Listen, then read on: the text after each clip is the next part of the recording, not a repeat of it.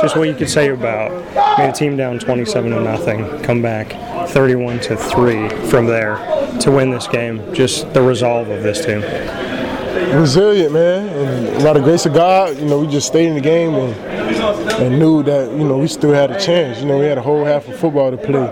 So I just love the resiliency of this team, and we just fought hard all the way to the end. Why is this team so focused and so calm in those moments where other teams would crumble?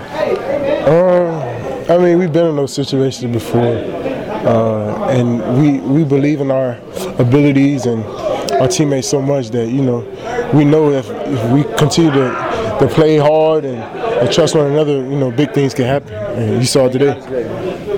And you get to see in these situations what Justin Herbert did in the first half. How did you adjust in the second half to what he was doing and what Austin Ekeler was doing, some of the guys that were obviously being able to move the ball down the field in the first half?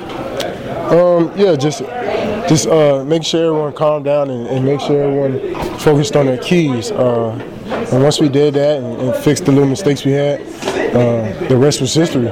So.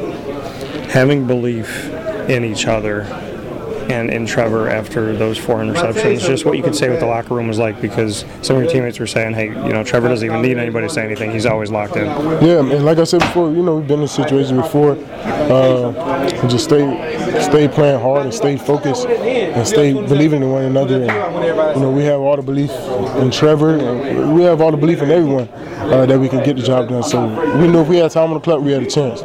You being in this secondary, what's it been like for you to be a part of this all season in the back line of this defense? Just the dogs that you have here, all different guys stepping up at different times. It means a lot, man. Just the group, the bond that we built, all the way from OTAs, and just to see, how close together we are and how much we believe in one another is just special. So I love this group.